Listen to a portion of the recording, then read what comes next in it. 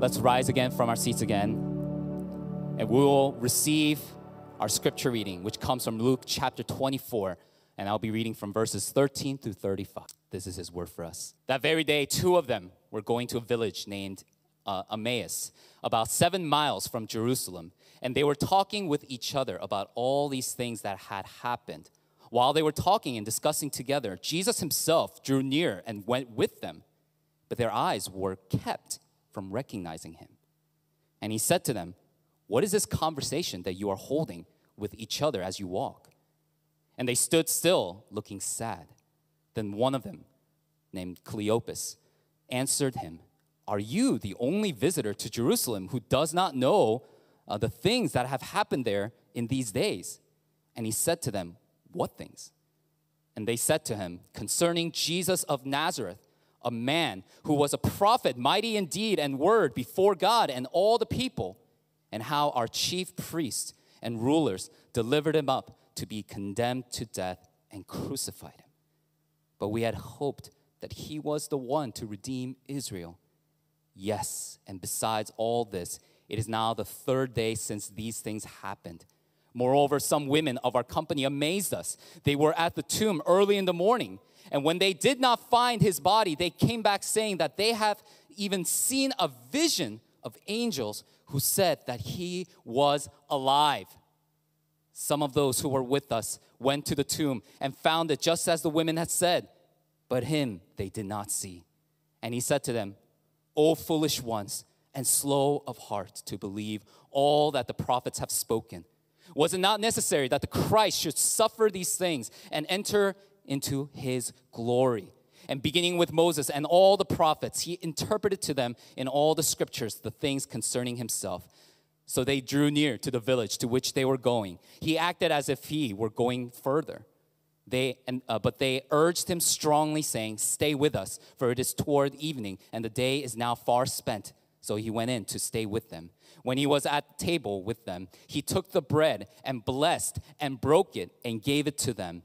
And their eyes were opened, and they recognized him, and he vanished from their sight. They said to each other, 'Did not our hearts burn within us while he talked to us on the road, while he opened to us the scriptures?'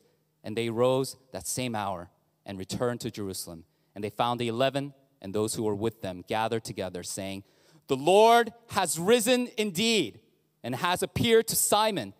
Then they told what had happened on the road and how he was known to them in the breaking of the bread." This is word for us. Thanks be to God. You may be seated. Good morning, KSPC. Turn to the person next to you and proclaim, "He is risen." And then keep on repeating after me, "And so I will also rise." Amen? Do you believe that? If you believe that, how different our weeks would look. Seriously, if you believe that. Under the curse of Adam and sin, and under the curse of dying and suffering, this is how our weeks look like on a daily basis. Monday hits us so hard because we're snapping out of our rest. Tuesday literally hits you so hard that the rest of the week is literally WTF. Wednesday, Thursday, Friday. Don't know what you're thinking about. And the days go on and on, toiling without rest. News that scares you. International headlines that cause you to think, what's happening? If the resurrection is real, you will be different. Let's pray. Holy Spirit, give me words to speak for your people. They need your resurrection news, and not just repeated in a Sunday school manner where it's the same thing after same thing, but Father, they need to personally hear this whispered by your lips. And when it dawns upon them that the power of the resurrection would free them from their chains and their bindings to live consistently to your word under a consistent worldview with Christ as the head and the church, the beautiful church, as the body until you come. So let the resurrection make all the difference in the world. We pray this in Jesus' name. Amen. For those of you that were not here for Good Friday, let's just briefly, for 4 minutes, look upon what happened for us before we start today's sermon. Death could not contain him is the main message of Scripture. Death could not contain our Lord, and now we have freedom and power. We're shifting over to Sunday now, from Friday to Sunday, and if you don't see that connection, it's really hard to understand why we must rejoice on the road down from Emmaus. Now, 2 disciples were walking down to Emmaus. It was a weirdly odd and sober, probably bright, beautiful Sunday morning. 3 days ago, traumatically, their Lord and Savior had been killed. All their expectations had been broken. And I wonder if that's the case for you, that once you jumped in to become a Christian, you're noticing things like this, that Jesus doesn't always fulfill your expectations. You started out the Christian life to meet a girl, to get the best job possible, to form connections, to come to church and feel better about yourself, but Jesus doesn't do that. He doesn't take over Rome for Israel. He doesn't cause the kingdom to come, but that's what he does. He dies and confuses everyone. That's why verse 17 says that both of these disciples were really, really sad. Really sad because how could they not be? Everything they knew about the world, the Moses and the prophets and the prophecies about how Jesus' kingdom would become and the Messiah would make all things perfect. But he died and everything had been flipped over. Yet, Jesus is going to restore these 2 disciples in the short time that they have together. And he will restore you for those of you who have been disappointed by the Lord. You will be restored. Amen? Let's see how, though. Let's see how people can be restored to the Lord. This might sound a little dry, but let's look at the next slide. A good argument requires 3 elements: logos, ethos, and pathos. Ethos is the credibility and the reliability of the person conveying the message in the context, given the circumstances. Second, logos is the reason and evidence and rationality that is required to make your case. And pathos is the emotions and the social imagination of what you are trying to communicate. And these put together can change a person from the inside out through the work of the Holy Spirit planted inside of you. I'm not saying that Jesus is trying to persuade you. I'm not saying Jesus is trying to persuade us. It's just that these elements are so well seen within today's text that we have to go over it. Now first, Jesus listens to how the disciples processed the situation. Verse 18 to 24, I'm not going to read all of it, but are you the only visitor in Jerusalem? Like, they're asking Jesus if he doesn't know about what happened. So Jesus of Nazareth, he was a prophet mighty in deed and word and power before God and all the people. And then the chief priests and rulers killed him, condemned him to death, and crucified him. We had hoped that he was the one to redeem Israel. The earthly kingdom of Israel. That's their fault. That's their mistake. And besides all this, it is now the 3rd day since he's happened. And then women talked about how he was resurrected, but how they couldn't find his body. And they couldn't see what had happened. Jesus' first response works on the ethos of these people based upon his credibility. They were seeing things wrong because they didn't believe anything. They didn't believe. So Jesus' first response is really interesting. They give him a lengthy narrative, and Jesus' first words, and this is how automatically you know it's Jesus. "O foolish ones." "O foolish ones," that's how he starts the conversation. Why? "Slow of heart to believe all that the prophets have spoken." Slow to believe. You won't believe what they have said. Was it not necessary that the Christ should suffer these things and enter into his glory? You see, the authority of Jesus demands what? An ethos, a reply of the ethos, which is trust in his credibility, starting from the prophets all the way onwards. Like God has built a case for his son's resurrection and what that would accomplish in our lives. And the demand that Jesus' authority asks of us is what? To believe. Once again, every week I proclaim a message filled with the gospel and the salvific power of the cross. Not by my own doing, but the Holy Spirit works in the text to communicate how Jesus is central to your life and how the cross is necessary. But despite every week proclaiming that, there are some people who do not benefit from the sermon because they don't apply it to their faith. Faith and word have to meet by responding to the credibility of Christ. Hebrews 4:2 says, "For good news came to us just as to them." But listen to this. This is really scary. This could be you every Sunday.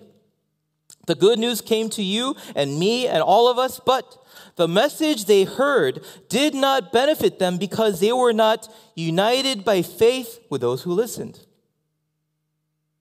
Faith wasn't combined with the proclaimed word. And so, KCPC, the first thing that needs to happen, especially when the word about today is the resurrection of Jesus Christ, it is to what? Believe. The credibility of Christ requires a verdict. Now, believing is not blind faith. And I've said this probably at least 5 times so that you all get the picture. To have faith, to believe in Greek is pistis. And it is a legal term.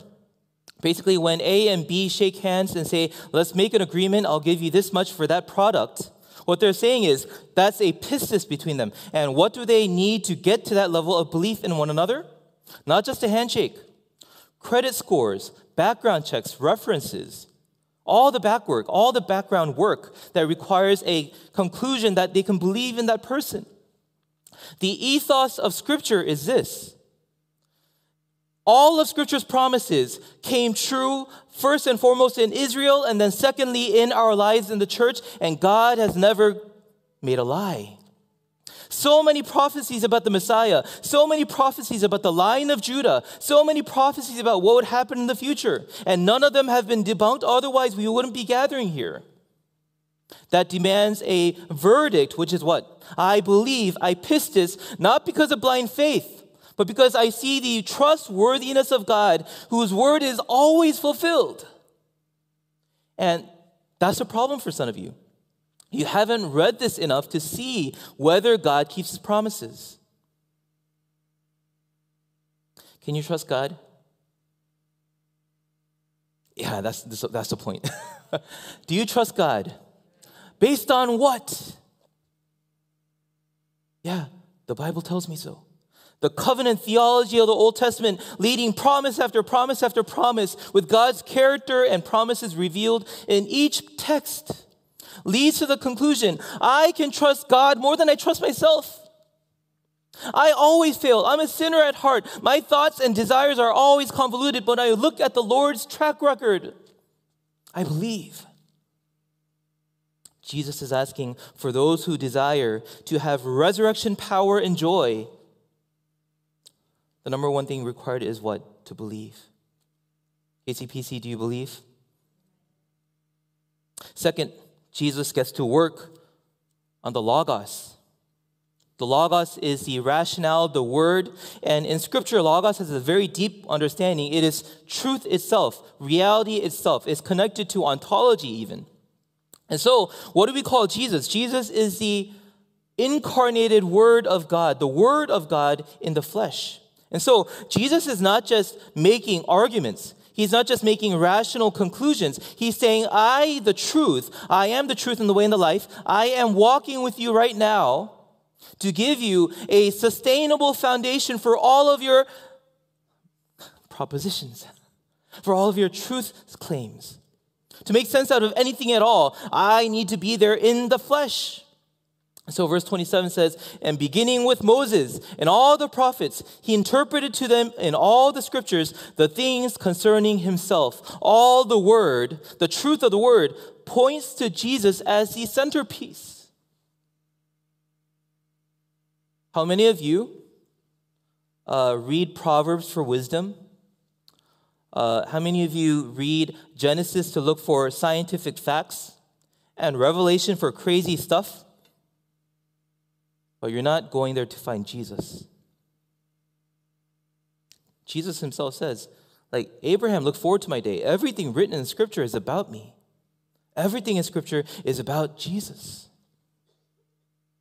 So let's just have a show of hands, if you're okay with this. How many of you read Scripture often?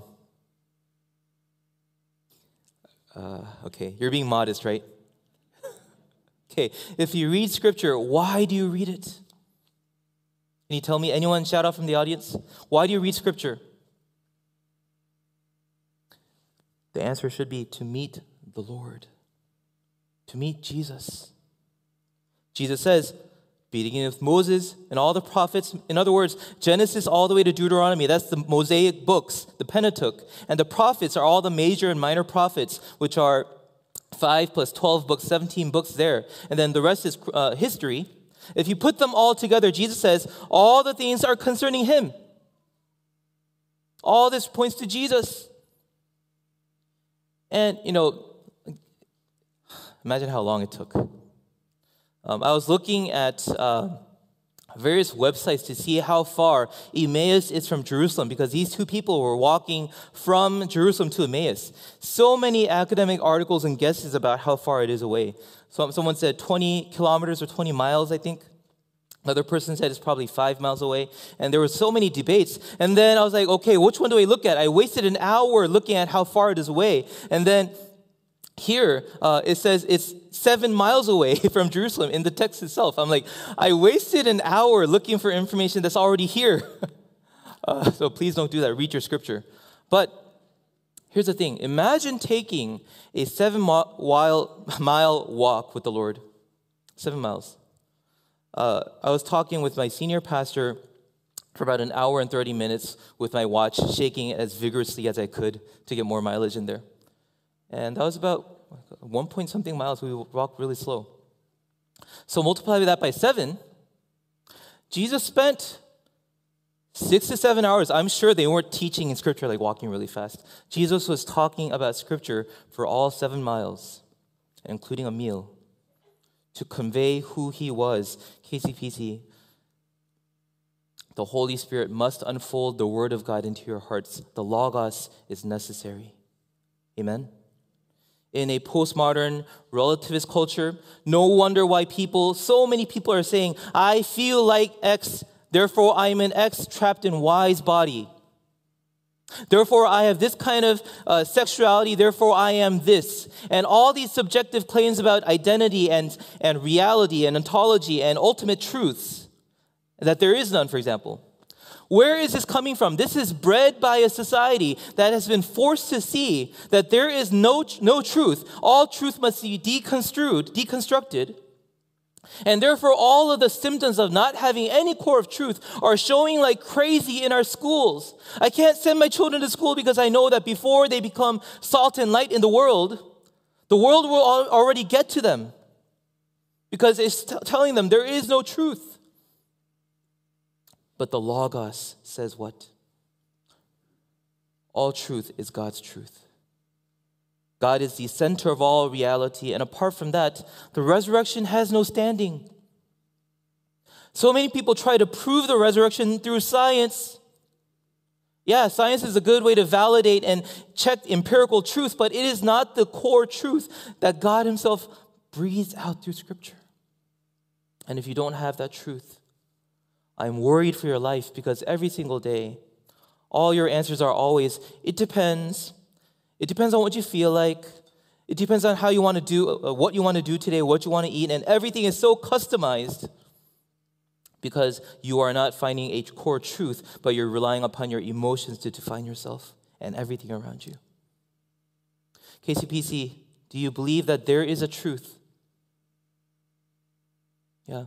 If you said no, I would immediately ask you, how do you know that's true? That's a truth, right? Everything from Moses and the prophets points to Jesus Christ as a truth. Every page. Every page is Jesus breathing the truth out onto us. And apart from this, I don't know where you get your food. Number 3, finally, Jesus works on the pathos. The pathos is the empathy, the emotions, the imagination, everything that aesthetically catches our breath and takes it away. Everything beautiful about the world.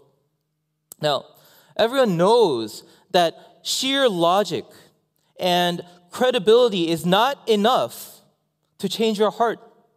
Like a lot of you, I'm really thankful for this, especially a lot of the young adults. When I talk with you, you really trust me. And I really utilize all that I can from Scripture to convince you of the truth of what I'm saying. But is your life changed every day? No. Because what's missing in there is the emotional desire and the need and the gut jerk reaction that I need what's being proclaimed to me by a credible source. I need the substance of that with all my heart. And that's what needs to happen. And we try all sorts of strategies to persuade people into this. For example, back when I was working in my law firm, we were before a judge who was a Jew. And the opposing counsel who was working on a franchise case, he was defending the franchise owner. He was also a Jew. And so before the arguments even start, the logos argument substance even starts, he goes up to the judge and smiles and says, winks at them because he knows they're both Jews, right? And he says to them, he quotes Psalm 17:15, "He who justifies the wicked and he who condemns the righteous, both of them alike are an abomination to the Lord." Basically, he's saying, my client is innocent. You can't condemn him. That is abomination before the Lord. And the judge smiled. My overseeing lawyer, he was actually a Middle Eastern guy. So he looks at me. He's like, "David, you say that you're a Christian every single day. You better find me something to say in response to that." And it's got to be Old Testament. That guy seems like a Jew, not a Christian. So I'm like, okay, I write him down something and I give it to him. And he looks at the judge square in the eyes and he looks at the opposing counsel square in the eyes, and that's what he says. Exodus 20:15, "Thou shalt not steal." We're trying to build connection, emotional heritage, empathy, being in the same flesh, being in the same ethnicity, being of the same family situations. We try so hard to build this kind of credibility through relationship and love. Jesus doesn't also just tell us to trust in him based on his credibility. He doesn't just give you evidence to believe him. So he doesn't assert himself. He doesn't just convince you based on logic. What does he do? He expresses inefficient love for you. Greatly wasteful, extravagant love poured out upon you that convinces you, not only is he trustworthy, not only is this true, but I love it. Let's look at the inefficiency of Jesus. Remember the parable of the seeds? Jesus keeps on scattering no matter what kind of soil you are. If I were Jesus, resurrected, third day of resurrection, and now I'm thinking to myself, I only have about 50 days until Pentecost to be upon the earth, and God will send the Holy Spirit and I'll tag out of this world. And so, if I were Jesus, I would be extremely strategic. I have 50 days to change the world. What do? First visitation, Pontius Pilate.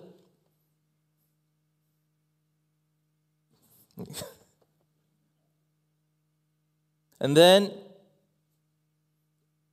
I'm not going to see the disciples. They betrayed me. They're not influential. They're fishermen. They're not going to carry the story well. I will go to Rome. Doesn't take 50 days, but once I reach there, everyone will know about me. And then I need to find a publicist. Get it down in writing. This was written about at least 30 years afterwards by good memory inspired by the Holy Spirit. But we want something orally orated and written down. So Jesus could have been very efficient to make a case for his divinity and his resurrection so that we can have a solid hope. But what does he do? He spends 7 miles on a road with 2 people that are not influential. And he tries to go further, but they invite him to his home and they have a meal together. He is so inefficient. Thank you, God. That's the answer.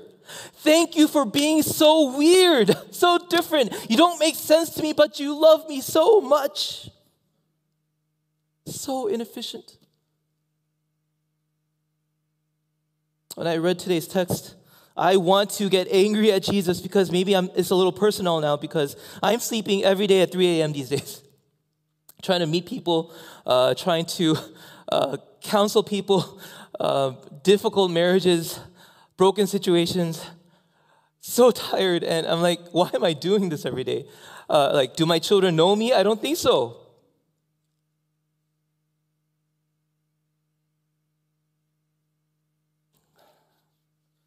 Lord, I tell him in my personal time, Jesus, you're always like this. I can't not do what I'm doing right now because you took the disciples on a 3-day trip all the way to Samaria, ignoring so many Jewish people, all the way just to talk with one Samaritan woman and then come back. And that one Samaritan woman at a well, somehow she evangelized people, but that's not efficient. You walk by a crowd only to touch and kneel and heal one person, one woman who has been bleeding for 12 years. Out of all that crowd, only that woman was fixed. Why so inefficient? You risk your life and reputation to defend a prostitute.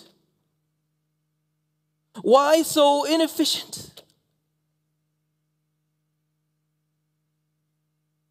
He loves you. Only way to explain this is he loves you. That is the pathos that we're looking for. Why believe? Why trust all this good rhetoric and logic and science and philosophy and theology itself, the Word of God? And why just trust the reputation? Because that God loves me so much that he walked 7 miles and shared a meal with me. In his busiest moment, in his most effective required moment, he had time with me. He walks because he loves. Like, how preposterous. Like, you don't invite Biden to your home. He doesn't come. Like, you'll get security check if you're successful in reaching him. You kneel down in prayer. Lord of the universe, I'm so lonely. I'm so desperate. Nothing's working in my life. Come and help me and heal me. Forgive me. Restore me. And that Lord comes to you. Isn't that crazy? He's so inefficient. He spends every waking moment with me. Like, even when I ignore him, he doesn't ignore me. He's always with me, guiding me and counseling me when I don't ask for it. Every day. He walks because he loves. He eats food with me because he loves.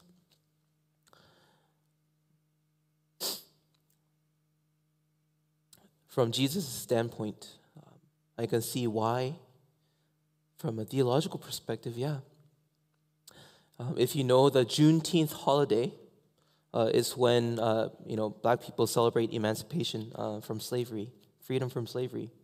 Interestingly, the American Civil War, the Union won the war, I think, in 1861. However, freedom for the slaves reached Texas and the southern states in 1865. There was a buffer period of 4 years where people in the southern states didn't know that they were free. It took former slaves in Texas 4 years to find out they actually were freed. Yes, they were already freed 4 years ago, but it took the advancement of the Union troops to emancipate every state they were going into. In other words, freedom came with the pioneers of the message.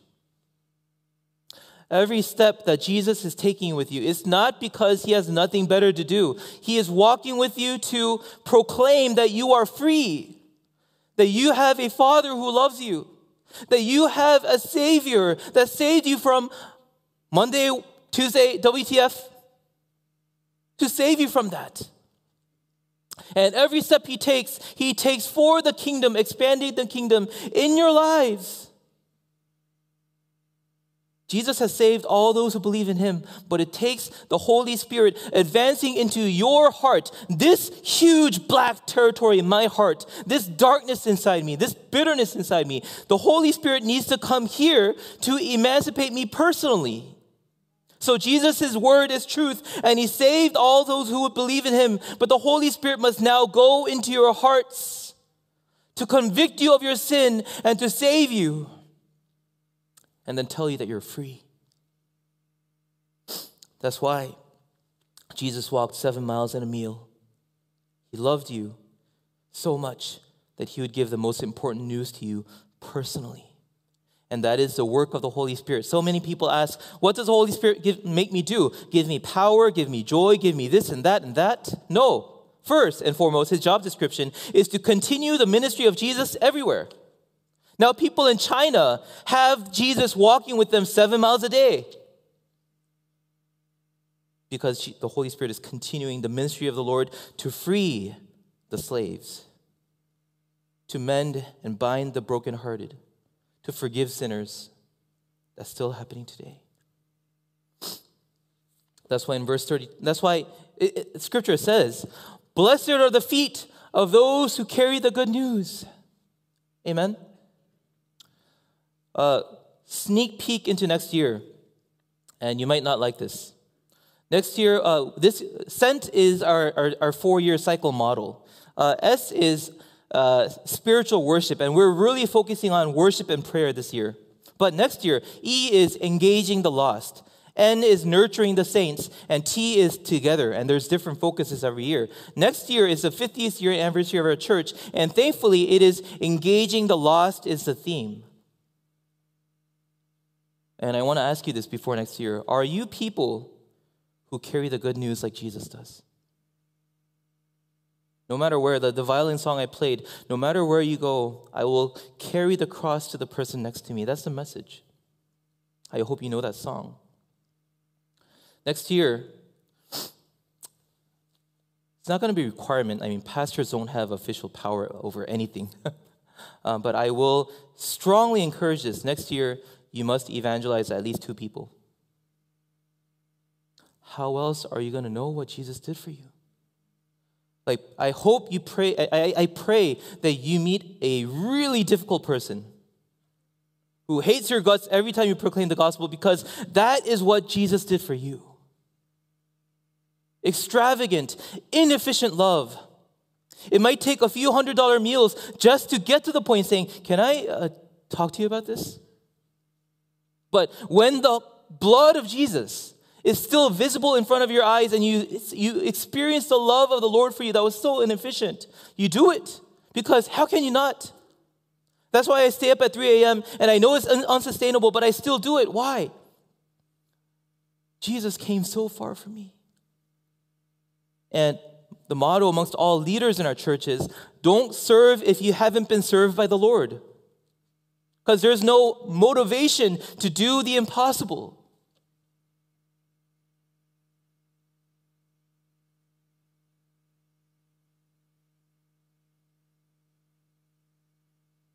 Let me just see a quick response. Will you evangelize 2 people next year? Amen? Yes? Okay. That was not good enough. I see pockets of silence here. And it is Easter. There's a lot of newcomers. But let's try it out. And you will taste the joy of the Lord because he did that for you. So, logos, ethos, and pathos all combined together leads to the mighty conclusion in verse 32. After Jesus disappears, like he shared a meal with them, he broke bread and suddenly their eyes opened and it all made sense. Ethos and pathos and logos pouring into their hearts. And suddenly they say in verse 32, they said to each other, did not our hearts burn within us while he talked to us on the road and while he opened to us the scriptures? And that's when it hit me like a truck. Jesus loved me just like this. He loved me so much just like these 2 disciples. In my case, let's look at the next picture. I think that's where I met the Lord. Middle school, second year, in a almost abandoned elementary school. Mosquitoes everywhere. Sweaty middle school boys sleeping everywhere at a retreat.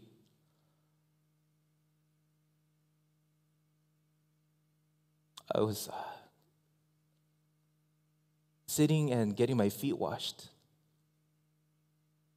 And a teacher, female teacher, I don't know who she is, can't even remember her name. She just told me, God loves you. 3 words. Suddenly, caught up in joy. I was weeping and weeping and weeping. And, a middle school boy is not sophisticated. I had no knowledge of the depths of the sin that I would uncover in the next 30 years. How old am I? Yeah. Anyway, do the math. I didn't know I'd be such a bad person. I didn't know the blood of Jesus was so necessary, and yet I wept almost for my future and for the past and for my current state. Jesus loved me so much. And suddenly I was saved. During that retreat, Jesus walked hundreds and thousands of miles to get to this kid to love me, to convict me of his love for me, to show me his resurrected body, to give me hope for the future. I was in a really bad place in Korea. I couldn't speak Korean and English back then. And so I didn't speak for a year, contemplating suicide. I wanted to do so well, and that when I was studying Korean, I hung a knife on my wall, and I told myself, I wrote a message underneath, if I fall asleep, you better kill yourself. You better study. That's the kind of small boy that Jesus visited and proclaimed freedom to me. Told me that I was beloved by the King of Kings. He said I was free. He said there's reason to be joyful every day. And I wonder how far Jesus has walked to get to where you are right now. I promise you, every single day I see it happening. That's the joy of being a pastor and being able to evangelize people. That's the joy. Jesus walks every day in Chantilly and Centerville and Gainesville, Arlington, D.C. He walks there every day to personally reach one person. Like, we don't see huge mass movements like we did, every century. But what we see right now is Jesus personally touching the hearts of so many people every day with one simple message. That God so loved the world that he sent his only son, that whoever believes in him would not perish but have eternal life.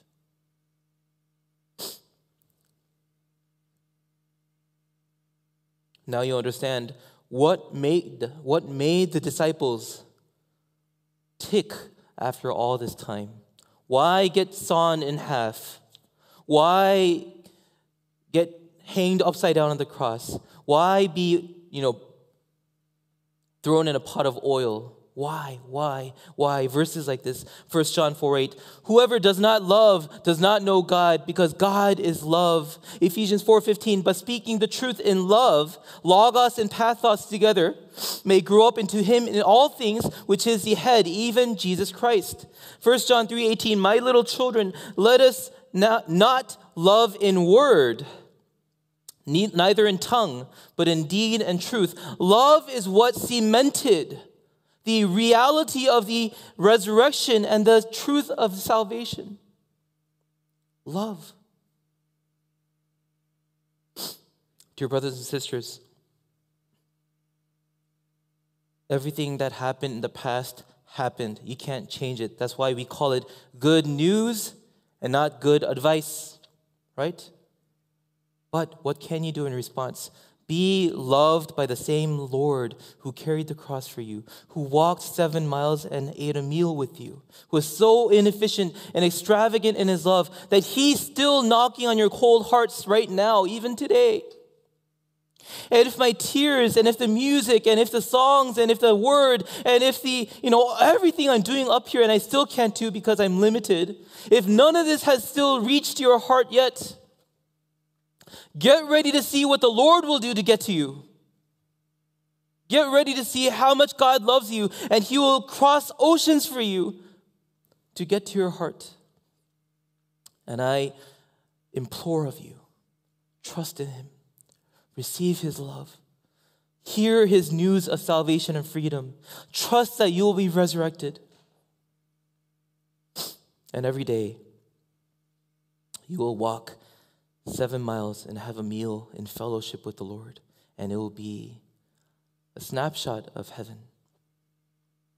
There will be joy and power every day. Mondays through Fridays don't have to look like what they look like right now. Your families don't have to grieve every night. I know, it's not a fairy tale. A lot of you are in dark places. But Jesus proclaims through great sacrifice and effort that you are free. Amen. We're finishing with the book of Luke now. Next week, we're going to be starting on the Household of God series for 1 month. But how do we wrap Luke up? Let me offer to summarize it this way. God loves you, and He demonstrated it in history. Luke is the most historically accurate book possible. Why did he write all this? To show you beyond doubt, utilizing ethos and pathos and logos, the truth itself, to convey to you, God did love you demonstrably, and you must respond. He is risen for us.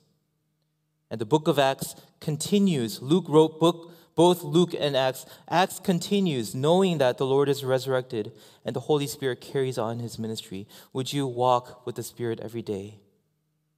If Luke was a blessing to your life, if this series, all the way from December of last year, all the way until now, if this was a blessing to you, my encouragement is this: please respond by walking with the Holy Spirit and believing in the gospel.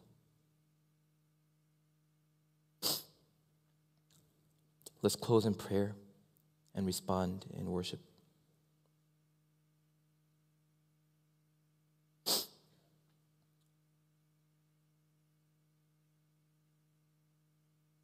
Father, I thank you so much that you didn't go straight to Rome. You didn't go for the most influential people. You didn't look for raw talent, but you came to a middle schooler and you saved so many people here in circumstances just like that, where they couldn't prove their worth to you, or they couldn't promise to do wonderful things for your kingdom, and yet you walked and you came and you ate in their households and you changed their hearts forever. Lord, thank you. The resurrected Lord of the universe is now living in our hearts amongst us through the Holy Spirit, and that gives us great joy and power every single day. So, Father, help us respond to the cross. Help us respond to the resurrection and live consistently as if salvation is true, as if the resurrection was true.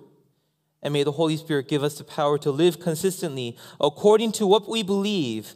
Every day of our lives, may there be joy and freedom and power. Bless the people here who may still not know what was proclaimed before them, but let it be like a pebble in their shoe, that every day they try to walk another mile, that something disturbs them into thinking about, what is this all about? Is this life worth it? Is Jesus truly who He says He is? Are there alternate viable worldviews out there that I could live according to? Or is everything meaningless? And let this disturb them so that they wouldn't be distracted about real estate prices or living a better life or getting a better front yard. Father, let them be preoccupied with the most important questions ever. Do I have meaning?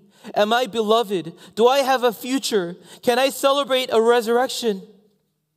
And as all people here contemplate these things, may we remember the words of the disciples. He is risen indeed. He is risen indeed. Thank you, Father, for rising on our behalf. That gives us so much joy today, Father. We pray this trusting you, thanking you for a wonderful series on Luke. And we give it into your hands. In Jesus' name we pray. Amen.